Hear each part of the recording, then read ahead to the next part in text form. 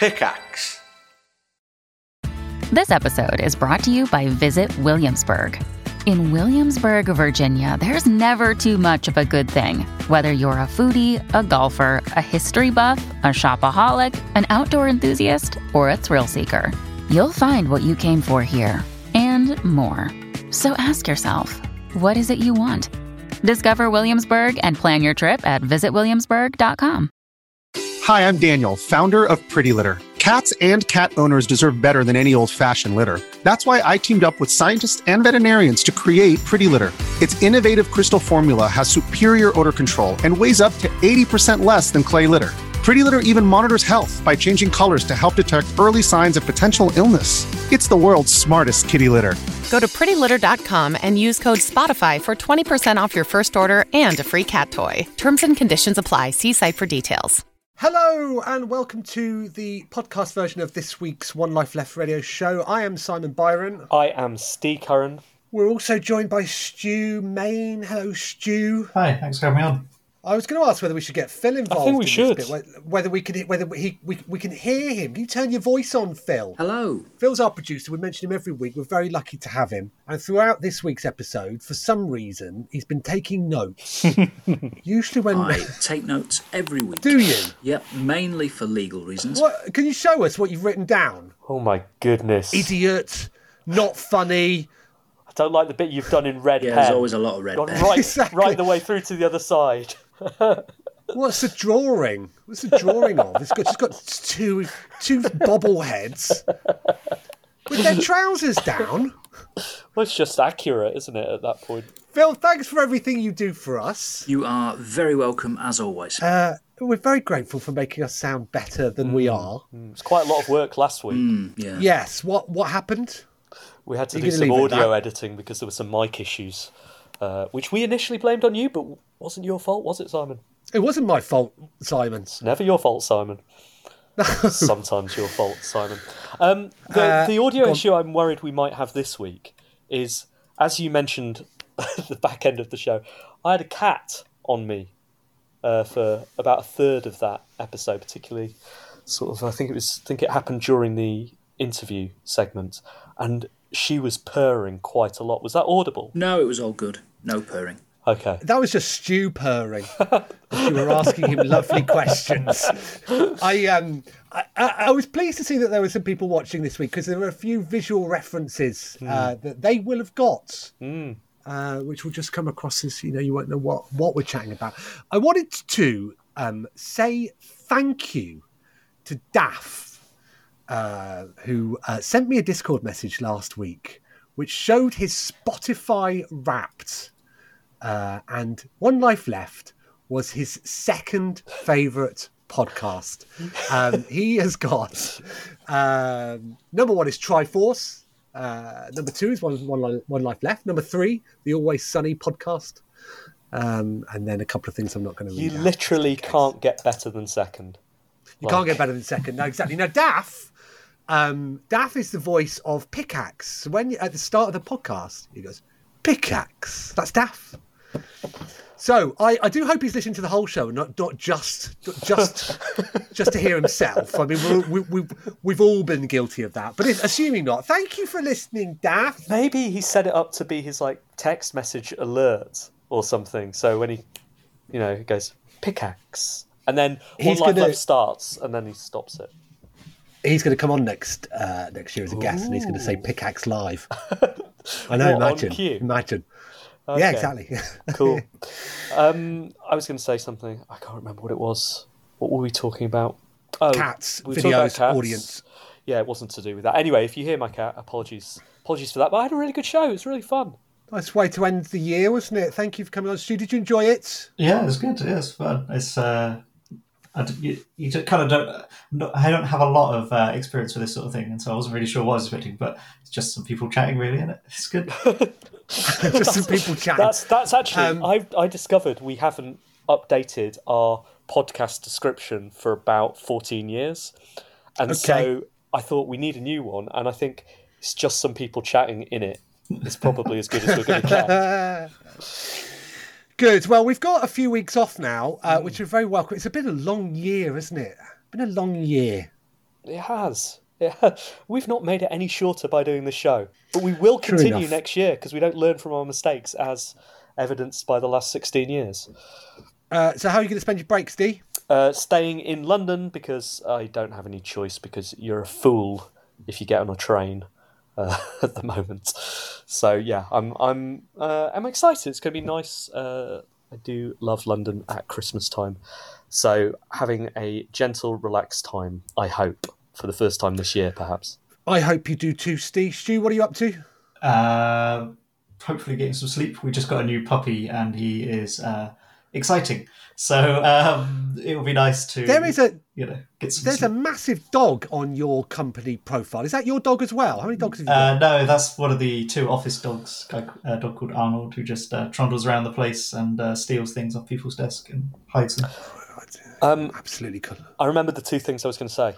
Sorry, First off, Simon, what are you doing for Christmas? I'm not a lot, but I'm looking forward to that. We should ask Phil as well. Yeah, hopefully he's got something interesting to say. No. We just moved house the other week, so life is completely about unpacking boxes at the moment and trying to find things. Best of luck. That's what you want to be doing at Christmas, isn't it? Unwrapping things. The other thing I was going to say is, Simon, let's quickly guess the things behind Stu's head, just to wrap up that thing that in a few minutes, Pickaxe listeners, I'm going to suggest we do. Okay, let's go first. Millennium Falcon. Ed 209. Yep. There's this tiny Ed 209 just there as well. There's a Metroplex and a Scorponok. Nice. Transformers. Is that an Optimus Prime there? There's the Lego one just there. You'd assume so, wouldn't you? Exactly. There's some. That looks like Danger Mouse. I doubt it is, though. Is it? There isn't a Danger Mouse, so I'm not sure. There's a little Mickey Mouse. G.I. Joe Transformers. Yeah. I read that off the box. Yeah, nice. By zooming in, thank you. You win. Yeah. There's a game of Othello there. I can see Blood Bowl. Is that Dark Future? Some of the old Games Workshop stuff. There's quite a few board games lurking. Did you get those on a discount when you were doing Games Workshop stuff? No, but they do send you free stuff, which is cool. So a big box would arrive every now and again, and we'd descend on it like vultures. Do you think we could get the Games Workshop license for One Life Left? We could tell them we'd do something. Simon's released a game before. I've released some as well. We're basically a game development studio. Basically. With a radio show wing. Sure, I mean, yeah. Sure. Okay. It doesn't even have to be games related. They do other stuff. So. Perfect. The other thing I was going to say is reminding listeners that they can join us to watch the show. And you can do that by joining us on a Sunday evening at 7 p.m. But not next Sunday, because we're off. Or the Sunday after. Or the Sunday after that, but the Sunday after that. It'll be Space Year 2023 when we next speak. Thanks, everybody, for listening. Thanks, Resonance, for having us, and Pickaxe for adopting us. We're very lucky to do it. I'm very grateful for your attention. Thank you very much. Hope you all have a brilliant Christmas and a wonderful New Year, and we'll see you all, well, shortly after this, because the show starts, but next year for more rambling. Thank you very much. We love you. Goodbye. Hello.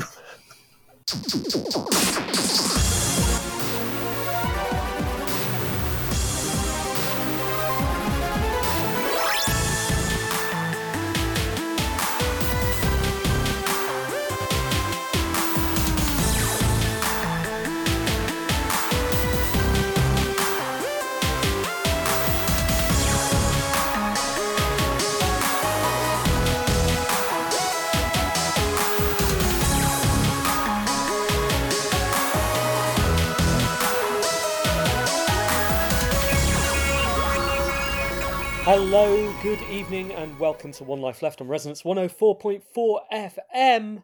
We're a video game radio show, and my name is Steve Curran. Ho, ho, ho, Steve Curran. I'm Simon Byron. It is our Christmas special tonight. Are you feeling festive, Simon? I am, Steve. Have you been a good boy all year? I have. And what's that I can hear? I mean, I don't know, is it? I mean, Nothing. You have got massive headphones on. It could be anything. Ho, ho, ho! Merry Christmas! No expense spared this year on One Life Left. We have a new studio and new sound effects as well, Simon. Did you pay money for that? Absolutely not. It's from freesound.org under a Creative Commons Zero license. So when you say no expense spared, you mean no expense spent? I mean, we spent it all on my massive headphones, so we have nothing left. How are you, Simon? I'm very, very well, Steve. The end's in sight, isn't it? It is.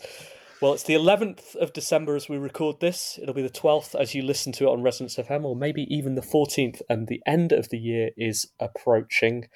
Are you still working very, very hard? I'm launching a game on Thursday, Steve. Stop it. I know, ridiculous. Literally, stop it. It's the end of the year. I've never launched a game this late in the year before. Let me tell you something, though, because there aren't that many games coming out, not quite as busy. We're already on Popular Upcoming on Steam 5 days before launch. That's a cheat code, isn't it? You should do everything at Christmas from now on. Exactly. I'm only going to do it. We've got a game. It's called Bots Are Stupid, and it's been described, not by us, because we don't want to infringe on any copyrights, as Mario Maker meets...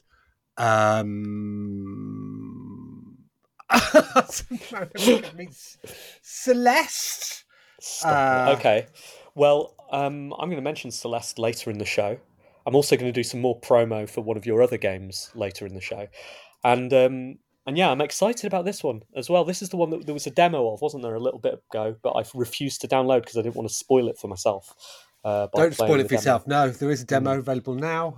The game will be out on Thursday, 4:00 Greenwich Mean Time. Fantastic. Well, I'm okay, thanks for asking. Good.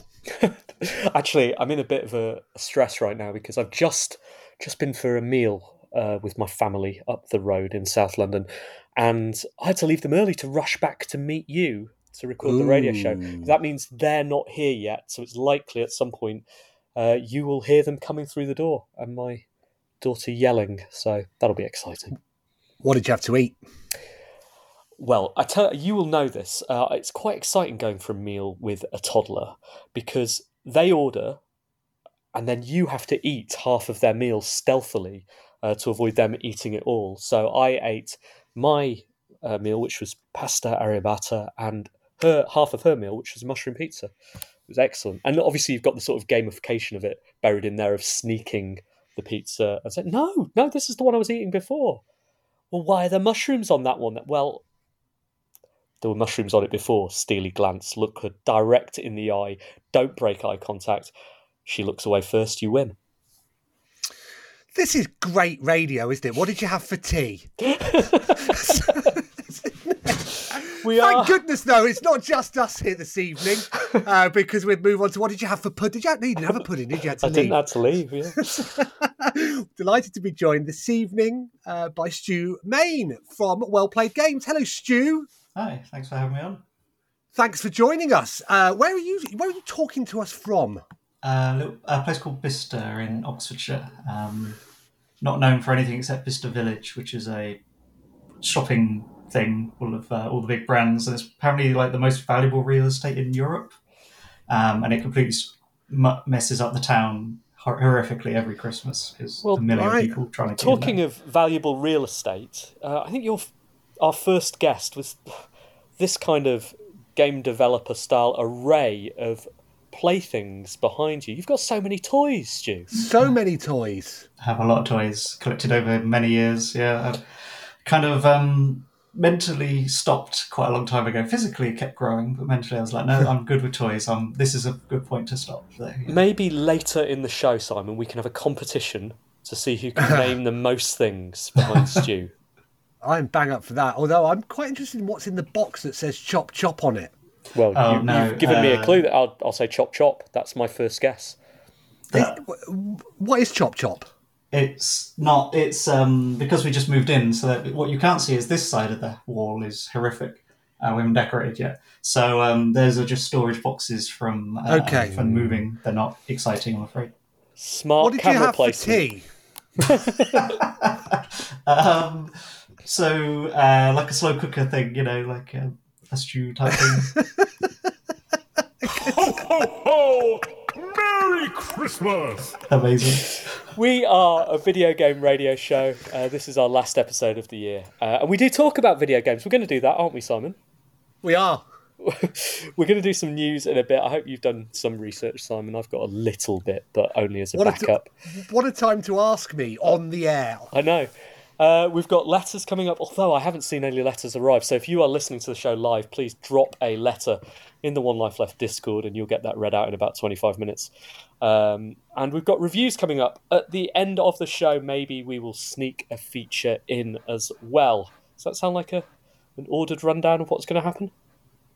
We're going to talk to Stu in between those bits as well, aren't we? We will make sure that happens. Shall we get on with the news? Let's do it.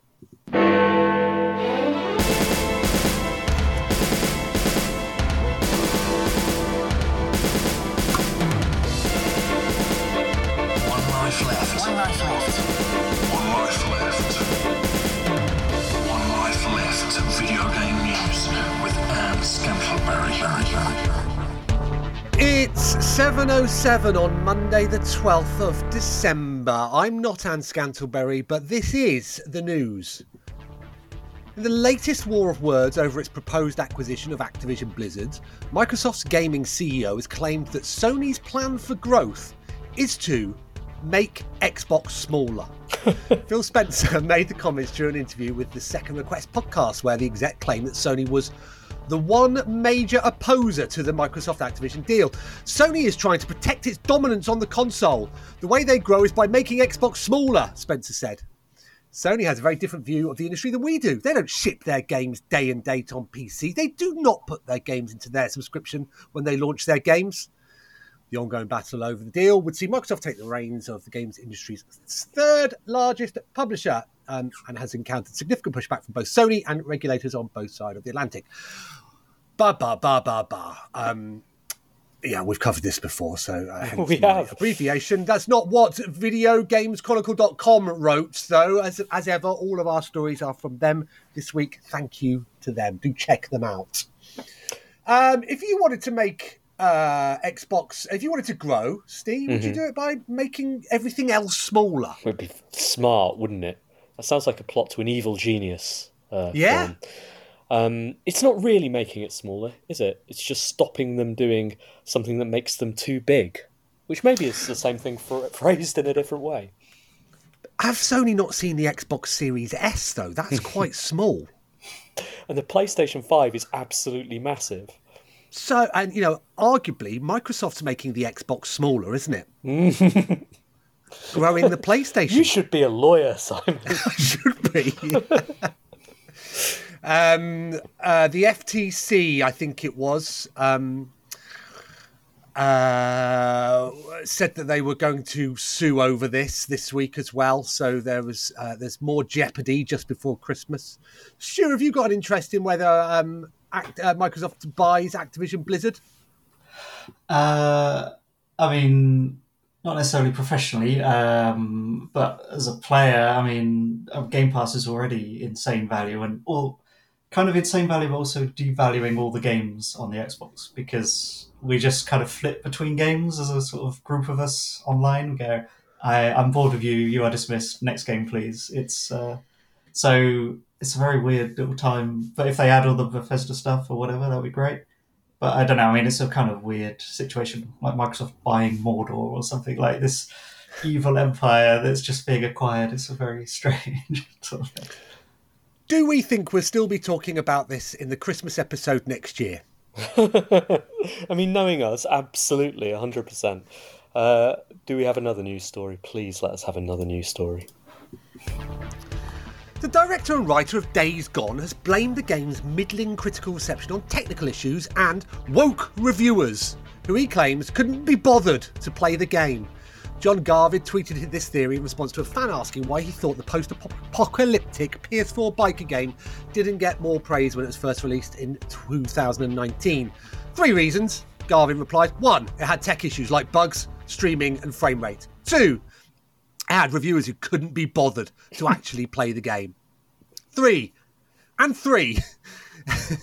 it had woke reviewers who couldn't handle a gruff white biker looking at his dates ass. Is ass okay on the radio? It's just a donkey. Days Gone currently has a score of 71 on the review aggregator Metacritic. Numerous similar PS4 console exclusives scored somewhat higher, such as Ghost of Tsushima, earning 83, and Sony Santa Monica's God of War reboot receiving 94. Garvin's latest claims has sparked backlash from both members of the games media and fans of the series, who responded to his tweet negatively. One response read, "Come on, John, woke, you're better than that." To which Garvin replied, "Nope, I'm really not. If a reviewer objects to a character because of identity politics, I call that woke. How am I wrong?" Oh, John, how wrong, how wrong are you? Never a good look, that, Steve, is it? When a developer calls out issues that are supposedly nothing to do with him. It's quite clever, though, because, what he's done there, he's given 3 reasons. The first of which, one could argue, is the reason. First one, rephrased, is game was a bit rubbish, right? It's broken, doesn't work, shipped too soon, whatever. But for a second, let's just put that to one side. And then he's given 2 other reasons, which are basically the same reason, which are, I'm going to blame it on someone else's opinion of my game, which probably actually comes down to reason 1, but you've placed the blame on other people, so well done for that. On the other hand, as Simon says, never a good look, and it's not going to win you many friends, and it's not going to bring your game back from the position it's in, because I doubt any of those woke reviewers are really interested in reappraising it or looking at a debugged version. You've not played it, have you, Steve? No, I'm too woke. Because yours... Exactly. What about you, Stu? No, afraid not. No. Also woke. Yeah, well, now that if they do another, people are just going to bring this back up. It's a proper schoolboy error. That's... I wouldn't dare play it. I couldn't handle looking at a donkey. It's a shame. It's a shame he's doing all this, because the game itself is really, really good. I've put a lot of hours into it. I haven't finished it, though, because it suddenly got very difficult towards the end. Yeah, but stuff like that, right? Like, there are so many games out there, as we've discussed before, and if I was playing a game that I really, really enjoyed, which sounds like you have been, and then the lead developer came out and said something like that, it would stop me going back, because I don't want to be associated with that kind of thing. I'd step away and I'd play one of the other millions of games out there. So it's just never worth it, right? Even if you feel these things, it's never worth saying them. And also, I don't really think it's probably as brave a position as he thinks it is. It lumps you in with in my opinion, the wrong kind of people on the internet. But also, can I just say, a game like that has a huge team on it, and yet there's this one voice just dragging everybody through the mud. Well, that's quite cool. Elden Ring and God of War Ragnarok were the biggest winners at the Game Awards 2022, sharing 10 of the 32 available prizes at Thursday's show. From Software's Elden Ring scooped the coveted Game of the Year award, as well as Best Role-Playing, Best Game Direction and Best Art Direction prizes. Santa Monica Studios' God of War Ragnarok won 6 of the 10 prizes it was nominated for, including Best Narrative, Best Score and Music, Best Audio Design, Best Performance, Best Action/Adventure and Innovation in Accessibility. Final Fantasy XIV and Stray each won 2 awards, whilst Horizon Forbidden West, which like Elden Ring had been nominated for 7 awards, went home empty-handed on the night. Arcane League of Legends also won Best Adaptation Award, a new category recognising creative work that authentically adapts video game IP to other media. Did you agree with these winners, Steve? I do not feel very strongly about any award ceremony, as we've discussed on the show before. I would say if I was going to give an award to a game for being the game of the year, and I think we should talk about our games of the year later in the show anyway, that I would probably give it to Elden Ring, even though it wasn't exactly for me, because it was obviously a very accomplished, different type of work. And I'm not surprised it's sweeping the board at this kind of thing. I was surprised to hear that, well, kind of not surprised, but slightly more annoyed to hear that Stray received an award. because personally that was a huge disappointment for me. What do you know which award it received? It's received. I'd let it have anything to do with visuals because I thought it was, astounding at least to look at, but as an interactive Best piece. indie. Is it though? And also, or is it just the biggest indie? Best debut indie. I mean, I guess if you won best debut indie, you'd also, no, if you won best indie, it was your first game, you would have to win the second one, wouldn't you? Yeah. Okay, fair enough. What about you, Simon? How did you feel about all of that stuff? I mean, it started late, didn't it? And it finished late, and I was asleep for the entirety of it, which meant I couldn't partake in any of the giveaways. Let's call them that. Jeff's incentives to watch the awards. They were giving away a Steam Deck an hour to people as long as you were actively watching. Gave would come round, he'd look you in the eyes, poke you a bit. He'd ask you questions about what just happened. And then also you could get Twitch drops if you were watching it on Twitch. I missed out on both of those. What's a Twitch drop, Simon? It's where something pops into your inventory, your library, while you're watching Twitch. So it can be game codes, it can be other bits and bobs. Come on, Steve, get with the program. Other bits and bobs, eh? Other little bits and bobs. Love those. What about the big news from Jeff's Game Awards? How did you feel about all of that stuff that people spent hundreds of thousands of dollars to put in the awards? How did you feel about all those announcements? Thrilled. Absolutely. Yeah, what was your fave? What was Steve's fave announcement from the Game Awards? It was the second one. It was it? Yeah. Death Stranding 2. Exactly. Like the first one. The first one, I realised it wasn't for me, really. But, I can understand why other people are excited about. The second one blew me away. I was straight on Mastodon, telling all my friends. Stu, what about you? What did you think of Cyberpunk's new guest star? I know this. I know this. Oh, Steve let me down. Sorry, go on. What about the release? Sorry, go on. No, you carry on. What about the release date for Star Wars Jedi Survivor? Stu, come on. I'm looking forward to the game, but I didn't remember the release date. I was just Steve, when's Diablo 4 coming? September 2020 next year, whatever that is. No. Why? What do you mean no? You can't just say no. Well, it's not. It's coming in June. All right, that's not far off. I did like, and it'll slip to September. Maybe I know something you don't. That's true. The Xbox is saying you can pre-order it now for £100. You're like, it's not out till next summer, and you want £100. Thanks very much. Idris Elba. So all right. I'm shouting things out now. What can you pre-order for £100? Diablo on the Xbox. Are you joking? No, I mean, presumably that's the Ultimate Edition or some such. But I just like that you don't get anything. The game's out in 6, 7, 8 months, and it's £100. Like, £100. Yeah. Are you breaking some news? You are breaking some news to us too. £100. I'm not paying £100 for Diablo 4. No, in September. Exactly. Okay, so I take it that neither of you watched either. I did not. No. No. Sorry. Oh, poor Jeff. Jeff's sad. A new Mario Kart 8 Deluxe update has introduced a long-requested custom items feature. Players who download the free update can now choose which items appear in offline races as well as in certain online modes. Players can also set custom items to only appear on certain teams in order to create custom rule sets for their races. This update's release coincides with the launch of the third wave of Mario Kart 8 Deluxe DLC. The DLC, which is the third wave of 6 drops planned as part of the Booster Course Pass, includes classic tracks such as Boo Lake from the Game Boy Advance and Maple Tree Way from the Nintendo Wii. Subscribed so I could play all of this stuff. Did not play it. That is how the world works. That's how they got you. Mm-hmm. So this update is separate to the wave. I actually bought the Booster Pass so I could get out of subscribing. Smart. Exactly. You don't own me, Nintendo.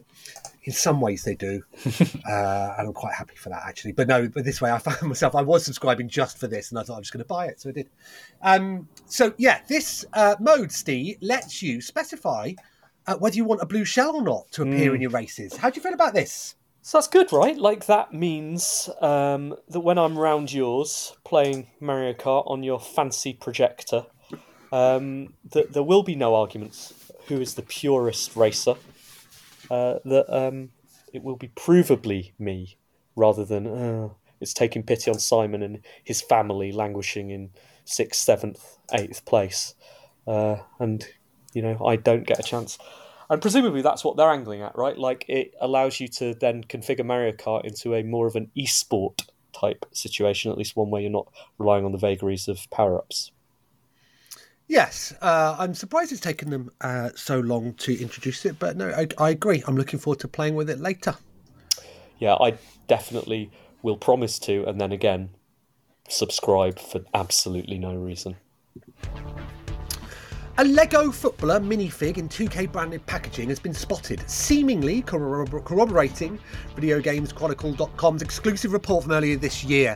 In February, that's them, not us I don't think, reported that Lego is partnering with 2K for a new line of Lego sports games, starting with a football soccer game developed by Sumo Digital. Now, a new minifigure spotted on Lego's certification page by 1414 Falcon Fan appears to indicate that the game is indeed still in the works. The packaging shows the character, named Phineas Dash, standing on a football pitch wearing a purple shark head mask and what appears to be a Barcelona shirt. Crucially, the packaging also says that Lego Games at the top. Sorry, it also says Lego Games at the top and features the 2K logo in the bottom corner, suggesting a game connection. Does suggest, doesn't it? It does suggest that, doesn't it? Hint. I thought we weren't going to talk about football. Well, we had to, didn't we? Because we did. We mentioned last week that if we didn't, that we'd update because we know we're some people's only source of sport news. That was disappointing, wasn't it? Yeah, of course I did. And where did you watch it? On my sofa, pretending not to care, but caring. It didn't help. It was a bit, It was a bit sad. It wasn't the worst because, honestly, Portugal losing earlier in the day made me much happier than I think England winning would have done, which says something about the way that I'm watching that sport at the moment. And England have a nice team at the moment, like really nice, and a good team. But France do as well. Like they also seem to be, pretty nice guys and play nice football. So it wasn't like the worst. If we'd lost to Portugal, I would have been inconsolable. But as it was, it was all like derived a great deal of pleasure from that result. I saw a tweet from a French person that I follow, which simply said, "They've gone home." which I thought was really funny. It is funny. It is funny. Who's going to win? Who's going to win the World Cup, Simon? Well, out of the teams that left, you would have to say France. It's going to be one of them, yeah. We will be one of those. Sorry, I think we'd all like to see Morocco win, wouldn't we? We would. I think it's going to be Argentina for the sole reason that I really don't want it to be Argentina because of the way they behaved after beating the Dutch on penalties, and particularly the guy who did the gestures. Oh man, it made me so angry. So yeah, it's probably going to be Argentina. That's my feeling. We'll find out in the next episode of One Life Left, won't we? Will you, brave listeners. Hang on until January. Do we have any more news? We don't, Steve. All right, that is all the news. Thanks, Simon. One Life Left video game news with Anne Scantleberry.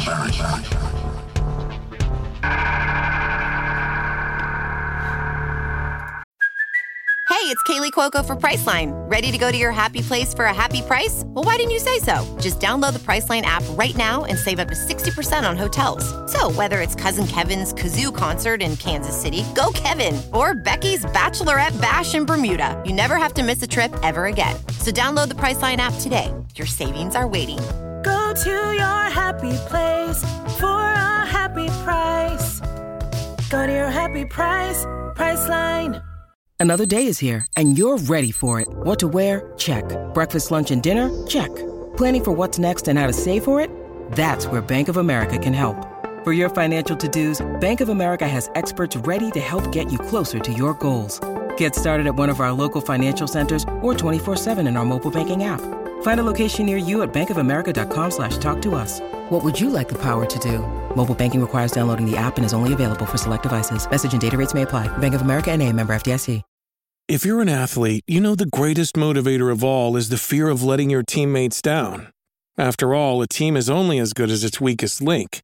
So you owe it to those wearing the same jersey as you to be your best every time you step on the field. That's why there's no vape in team. When you vape, you can expose your lungs to toxic chemicals that can damage your lungs. If you're a step behind, the team's a step behind. Brought to you by The Real Cost and the FDA. Hello, my name is Alice Cohen, and this is my top 10 games of 2022. At 10, Cooking Simulator. Because there's so much cooking.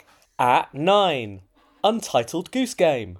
Because there's so much Naughty Goose. At 8, Super Mario Kart. Because I play as Wendy and she goes, mwah. At 7, The Spellbound Crossword. Because I like spelling and writing and typing on the computer. At 6, A Castle Full of Cats. Because there's so much cats. At 5, Alba. Because there's so much birds. At 4, Golfy. Because sometimes there's lava. At 3, Cat Cafe Manager. There's some lovely cats. Alice, what do you do in Cat Cafe Manager? Cook for people. And you've got to make friends with people as well, haven't you? Yeah. Who do you make friends with? Finley Bonner. Who else? Kalalala. Carlalala. There's the punk as well, isn't there? Punk. I don't know. You've forgotten his name. Why do you like Cat Cafe Manager so much? Because it's fun. At 2, Super Monkey Ball. Because there's so much monkeys. Describe what you do in Super Monkey Ball. Hit the pens. Well, that's one game, but what do you do in the main game? Which main game? You're in a ball as a monkey and you're trying to roll, aren't you? And get bananas. You get bananas and you've got to get to... the goal. Are you good at Super Monkey Ball? Not very. How many times have you gone through the goal? One time. Why do you like Super Monkey Ball so much? Because it's fun. Alice's number one game of 2022, Frog Detective 3. Because there's happy bits at the end. So, describe what you do in Frog Detective 3. You solve mysteries. What kind of mysteries? Solving the hat problem. The hat problem? What's the hat problem? So, there was some stolen hat. But listen to me. Lobster Posty thought that Frog Detective stole the hat. So, decided to get him in trouble. Wow, that sounds super exciting, Alice. Why do you love Frog Detective 3 so much? Because it's funny. Thanks so much, Alice. Anything else you want to say about 2022? No, thank you. What do you want to say to everyone? Bye, happy Christmas.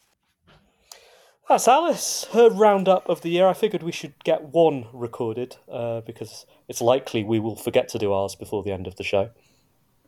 I would have thought so. That was excellent. Well done, Alice. Yeah, I do like the comment. Anything else you'd like to say about 2022? No. Absolutely not. We're just lucky she didn't wish us a happy Easter. I like that she's been saying happy Christmas for the last 3 months and finally it's relevant. Right. Shall we do the interview segment? Let's talk to Stu. Hello. Hello, Stu. It was either going to be you or an ident, and I wasn't sure what it was going to be. Maybe actually that could be our ident from now on. Could be our guest introducer, Stu, saying hello in a slightly quizzical way. Thanks for joining us, Stu. Tell us about Well Played Games. Yeah, sure. So we're a mobile company in Leamington Spa, where there are many games companies. Basically, a bunch of us worked at a previous studio and they were making redundancies. So 10 of us said, okay, let's do it ourselves. Let's just head off.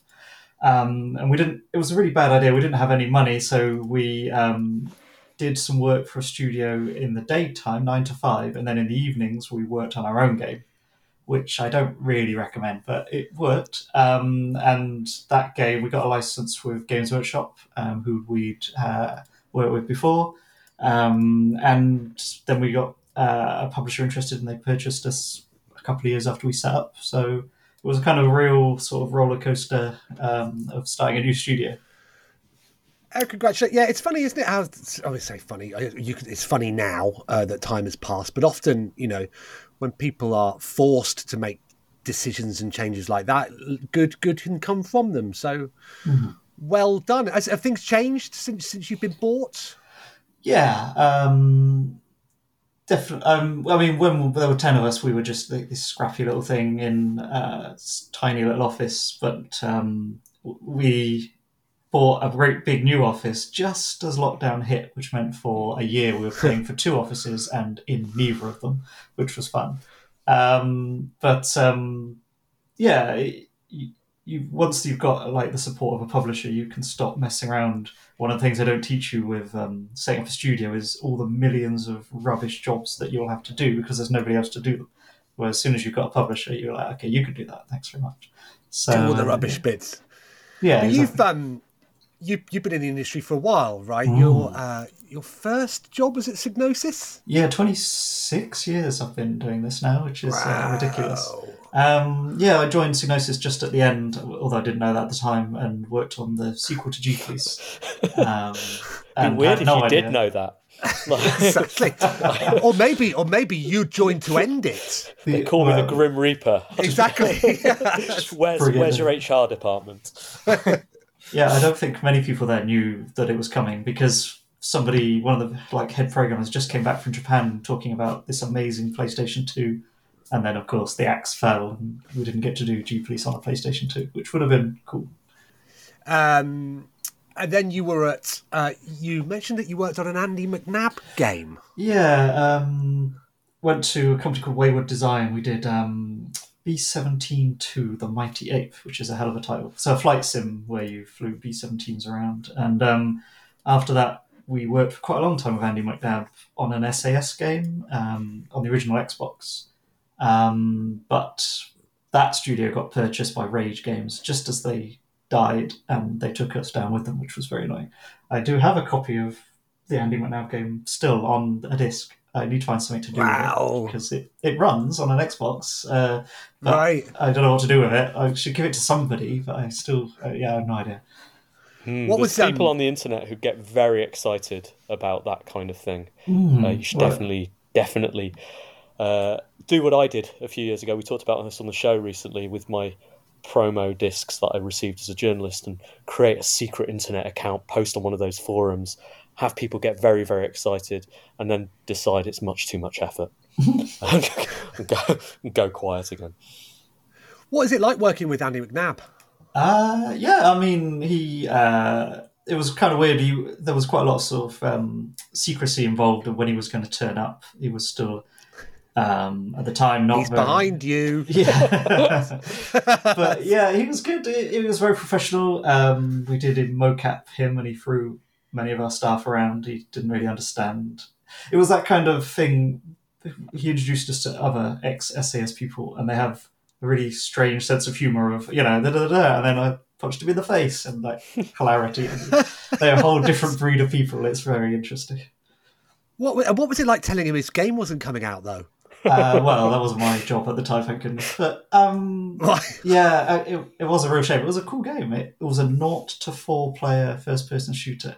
As in, you could say, AI, take all the roles, and they would just set off and play without you. Yeah, it was a real shame. That was the one of all the games I've done that haven't come out that was the worst shame sort of thing. Tell us about the book you wrote. Yeah, called I'm Too Young to Die, which talking about first-person shooters, basically. Yeah, so I mean, that was always my favourite genre. 26 years ago, I had no sort of game dev experience, so I started making Quake levels and sent them to Psygnosis. That was my CV. And so I've been into first-person shooters forever. And so I approached Bitmap Books, which is a publisher of these sort of big heavy, high-end history books. And then spent a couple of years, just sort of researching nearly 200 first-person shooters from the 10 years at the start, 92 to 2002. Kind of where did the genre come from, and what were the kind of advancements, the kind of story, if you want, of that book is the fact that technology advanced so rapidly, but these games were fueling the technology. They got into this weird arms race sort of thing. So what is officially the first person shooter? Well, so there's a big sort of breakdown at the start of like how do you define that? So like Sega had a game Missile which had no electronics because it was in the 60s, and is that a first person shooter? You fire these missiles at these aircraft, and but the sort of the two big ones that kicked it off were Wolfenstein 3D, obviously, and Ultima Underworld. But I wanted to make sure that all the games that came before that led to it, like the dungeon crawlers and the light gun games, these games didn't just come out of nowhere, basically. Wouldn't you argue that maybe Battlezone was the first person? That's we definitely mentioned that in the book because the 3D technology and stuff. But it doesn't count in that I went to this professor who did this thing of defining what is a first-person shooter, and because you're in a vehicle, that doesn't count. Okay. It was a good definition. You have to be a person, and you have to be things can kill you, so you can't have hunting games. You have to have free control, so you can't have light gun shooters. There was quite a long list. It was good. How do we know you're in a vehicle in Battlezone, though? Maybe you're sat on top of the tank. We never see. That's true. Tell that to the professor. Go back, edit the book. That's what I say. Okay. So when you say that the games were helping advance the technology, what do you mean by that? So, like, it was a real Wild West at the start of the hardware was holding back, like the maths required to throw 3D worlds around. So we looked at the Freescape engine, which was doing like 1 frame a second sort of gameplay. But these first-person shooter people, when the 3D cards were coming out, they would go to people like id and say, how do you want this card to work? What do you want it to draw? And they would tell them. So then they would make the games that showcase these features, and then they would make a better card, and it would go back and forth, basically. They were, that was the time of the 3D card. You had to have one. Is it true that when the SNES version of Doom came out, it had additional hardware within the cart, which and it might be one of those stories, but people said that the hardware in the cart of Doom was more powerful than the console it was running on. Is that because it had hardware acceleration within it? Yes. I mean, I don't know the full details, but I believe it had a DSP type chip like Star Fox and stuff. Well, I do know that it was a conversion that nobody had paid for. The studio did it and sent it in and said, hey, we've made a conversion. Do you want to publish it? And they went, yes.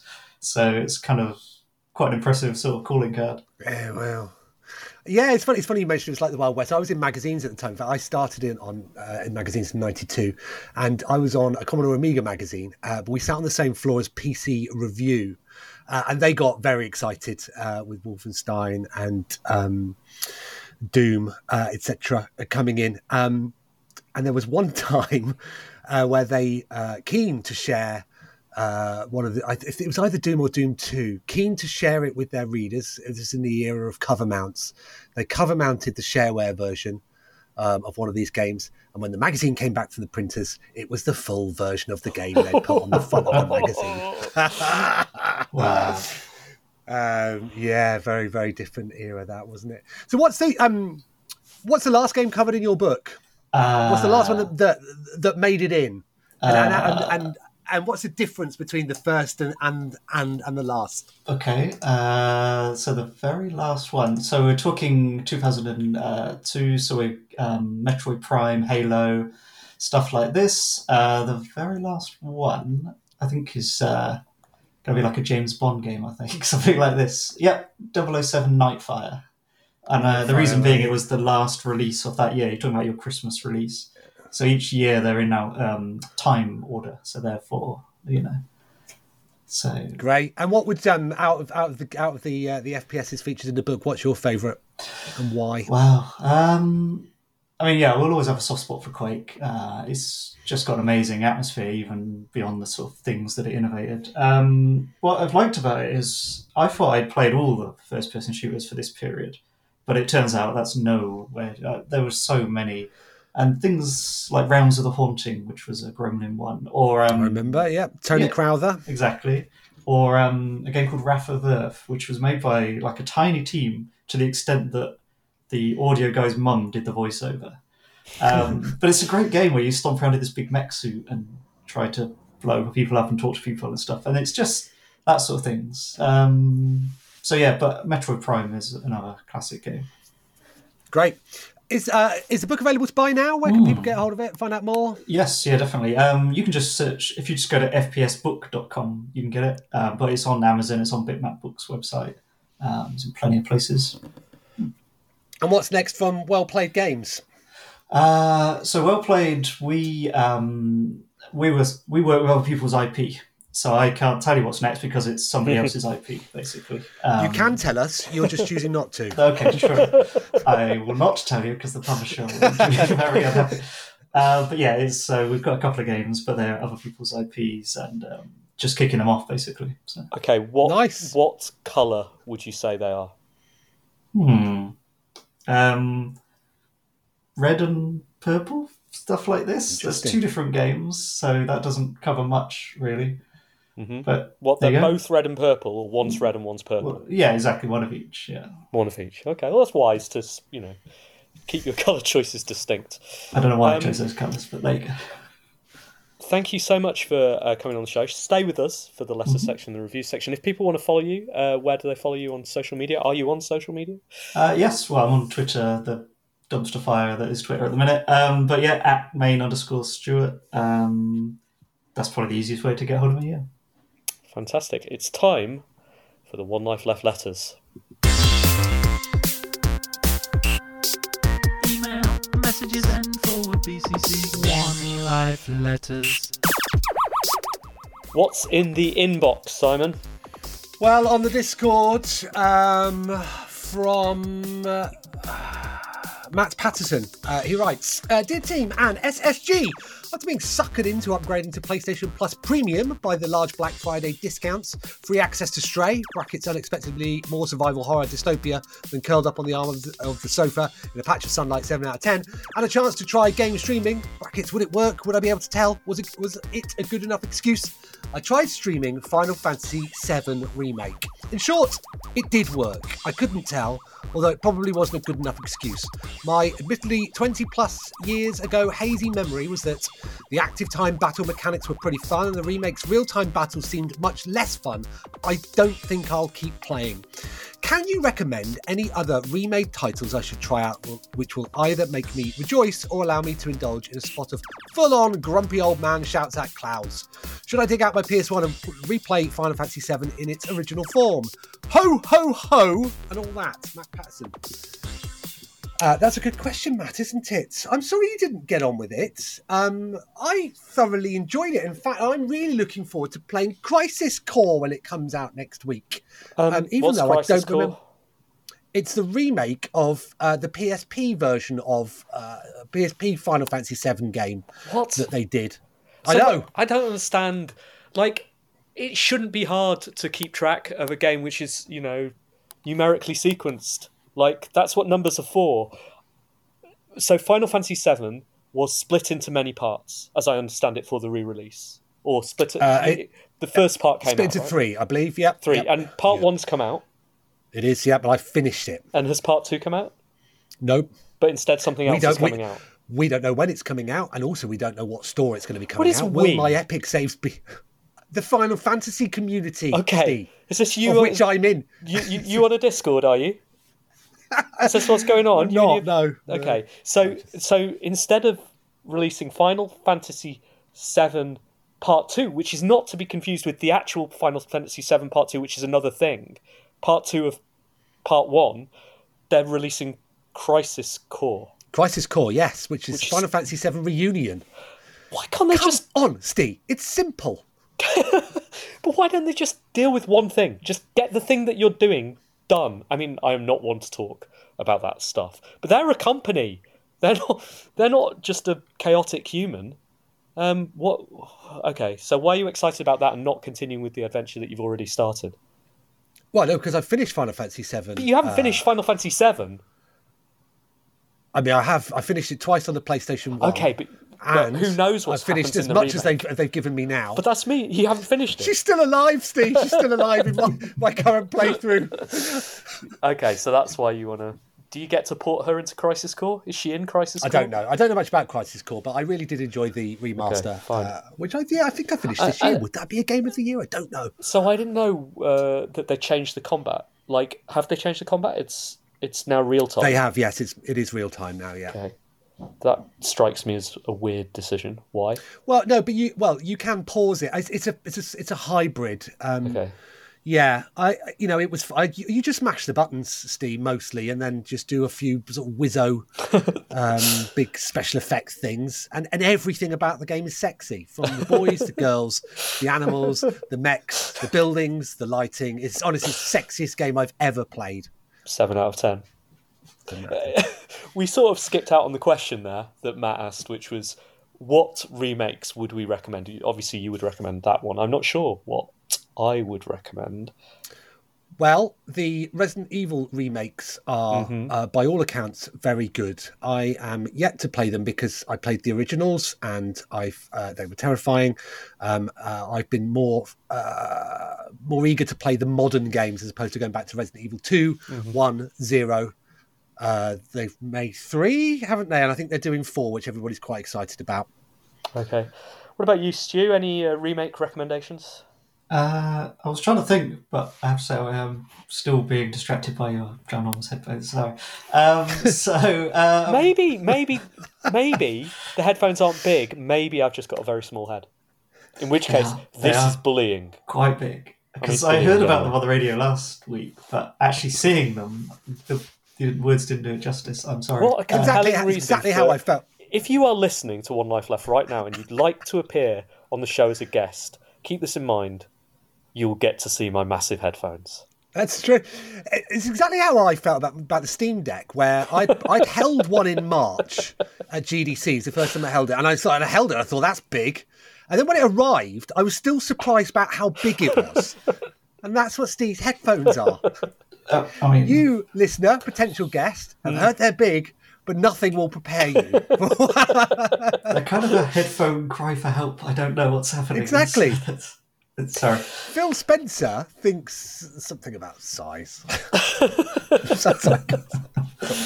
listening to One Life Left. This is the end of the letters section. If you would like to write a letter to One Life Left, you can do so by emailing team@onelifeleft.com. Or you can shove a letter into our Discord, which you can access by going to our easy link site, which is at hello.onelifeleft.com. We'll see you on the Discord.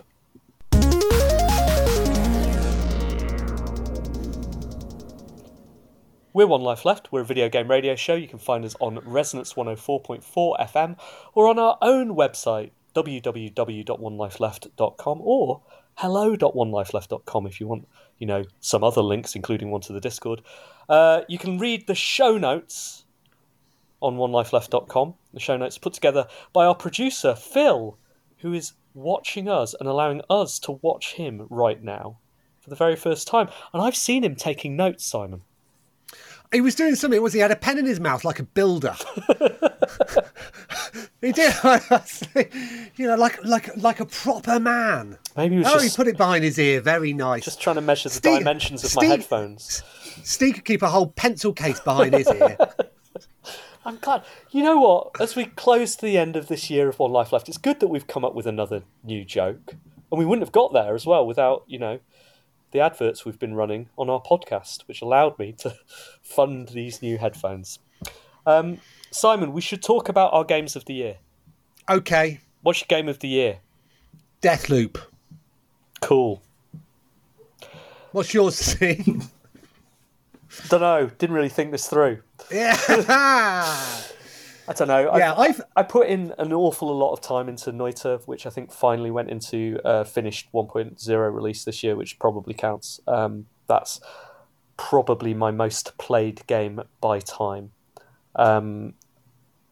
I have played an awful lot of games this year. I think the case of the Golden Idol, like genuinely one of the most pleasurable, tight experiences I've had. Like just from beginning to end was really great. Alice loved Frog Detective 3, and so did I. Playing with her, just incredibly wholesome, gentle experience, and exactly the right length. And I think that's been one of the best things about games this year for me, is that I've found more experiences like those two I've just mentioned that fit in with my life, that you can play and finish within 4 hours, or ideally much less than that. And I hope that trend continues into 2023. Stu, what have you enjoyed this year? It's been a weird time because obviously I played a ton of old first-person shooters, and then in my free time I'm playing like on Xbox Live with friends, and we're still in Deep Rock Galactic and Sea of Thieves and stuff like this. And then I play stuff for work where you try and sort of absorb it as fast as you can, and things like Marvel Snap and Elden Ring just sort of dominate. But I guess, I really, really enjoyed the new Monkey Island. I kind of wasn't expecting that to appear, and then it felt like a classic, but also had moved on. I really enjoyed that one. Fantastic. Shall we segue smoothly into the review section? Simon, what have you been playing this week? 2 games for me this week, Steve. The first of which is a game called Swordship. Have you heard of it? No, and I'd be very careful when saying that name. Swordship is a shoot-'em-up without you firing any bullets. It's a really, really stylish dodge-'em-up. It's set after global warming. You are on some speedboat type vehicle, and you need to get to the end of these quite short, tight stages, fulfilling several objectives, upgrading your ship, and going again. The difference here is that you don't have any weapons yourself, so you need to maneuver your way around the enemies that pop up to destroy you. Some of them will be firing bullets, others will be firing bombs, and so it becomes like a really fast-paced puzzle game where you work out where you need to position your ship very quickly on the screen in order to get the enemies to take each other out. I am terrible at it, yet it has moments of it's beautiful to look at. It sounds as good as it looks, and it has these moments where you can push a button to dive under the water, and if you do that just as you miss a bomb, it sort of zooms in and goes all slow-mo and and it makes you feel really cool, even though I actually did it accidentally. But it's so tight, so quick, that even being bad at it isn't really a problem, because there's just a huge amount of pleasure in moving around these dynamic but effectively single-screen puzzles, over and over again, many times. Thoroughly enjoyable, 7 out of 10. Do you want me to do one? Yeah. Friend of the show, Reagan Burns, half of MetaNet, developer of N++, published a list this week on a site called polylists.com. I'm sure Phil will put it in the show notes. But it's called Games That I Will Probably Never Shut Up About. And I played most of them, but I haven't played all of them, including a game called Pigments. Pigments is available on itch.io. It is I've forgotten the name of that system, Pico 8 system game. I love those games. It's a fake console and they embed really nicely in web pages. It's a Pico 8 game. You can play it for free right now. You hop around on a grid to try and paint it in Qbert style, I guess, before you get killed by the saw blades that bounce around. And it's got this really, really nice design touch, which is it's basically turn-based, but also things move very, very slowly as well, and you can use that to your advantage. It's just such a beautiful piece of pure design. I was astonished I hadn't seen it before. I was very glad that Reagan introduced it to me. 7 out of 10. Stu, what have you been playing? I just started playing a game called Metal Hellsinger, which is a rhythm action FPS, which is kind of simultaneously really annoying, but because at one point it jumps you right up to like 15 combo and all the music kicks in and there's some vocals and it's incredible. And then if you're a cack-handed buffoon like me, immediately you start dropping back out of it. So it's one of those games where you can see that the potential is there, but you're going to have to put in all the practice. It's, you have to nail that rhythm. But very stylish. I believe 7 out of 10. So.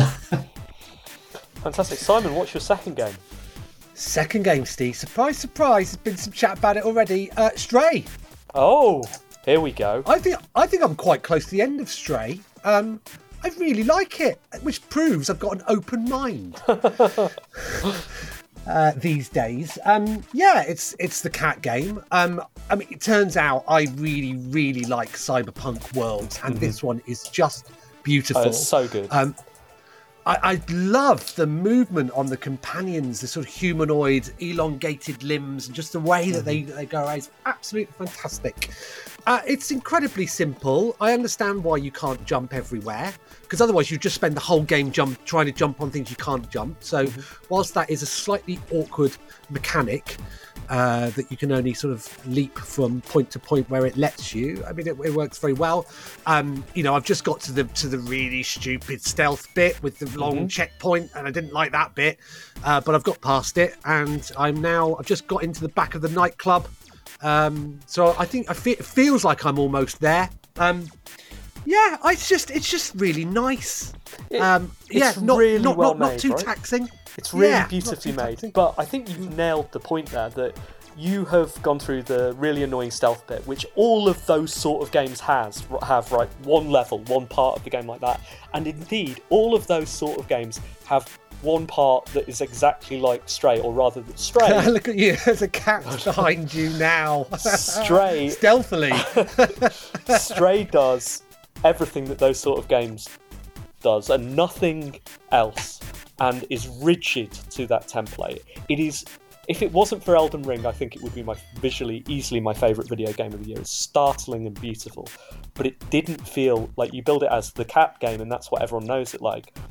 It did not feel like a cat game to me. It felt like a third-person game skinned with a cat in there, and that was what was disappointing to me, because having seen the sort of pitch from the start, like, oh yeah, I would like some of that curiosity, I would like some of that feel of movement, I would like some of that kind of cat parkour thing. That is not present. Sorry, I bulldozed through your review there. No, you are quite right. No, absolutely. It's an exploration fetch quest game set in an incredible cyberpunk world. Absolutely harmless. It feels like I've spent 4 or 5 hours on it. I hope that there's not much more to go. Yeah. But yeah, 7 out of 10. It's Dragon Slayer, 7 out of 10. It's beautiful and empty, 7 out of 10. I played Dwarf Fortress. Oh, you and 160,000 people. Did you see how quickly it rocketed to 5,000 reviews in 24 hours or something? Yep. Absolutely astonishing display of commitment from that community, and unsurprising because it's a beloved game and it's a game that I have loved before. I love Kit Fox Games as well, who are publishing it, and I think what they've done there is exactly what it needed. It is the same game. And actually, the interface is not that different. It's still evidently Dwarf Fortress. And it is a bit labyrinthine still to place things, but you can do it. It's Dwarf Fortress with a tutorial and some nice tile sets, and it would be possible for a normal human to play that game now. And that's all it needed, because it's a phenomenal experience. And if you can get in, and more people than ever will be able to get in now, you will tell yourself some stories that are unique to your experience. And to me, that's the power of video games. Not just to narrate something that's pre-planned, but to give you the power to have an experience you can own. Dwarf Fortress is phenomenal. 7 out of 10. That's it. We're up against it, Steve. Again, thank you so much, Stu, for coming on the show. Thank you, Simon. And thank you to Resonance for hosting us all year. We will be back next year, assuming Simon got the form in for renewal of our slot. But until next year, Happy New Year, Merry Christmas, and Happy New Year! Goodbye! Goodbye!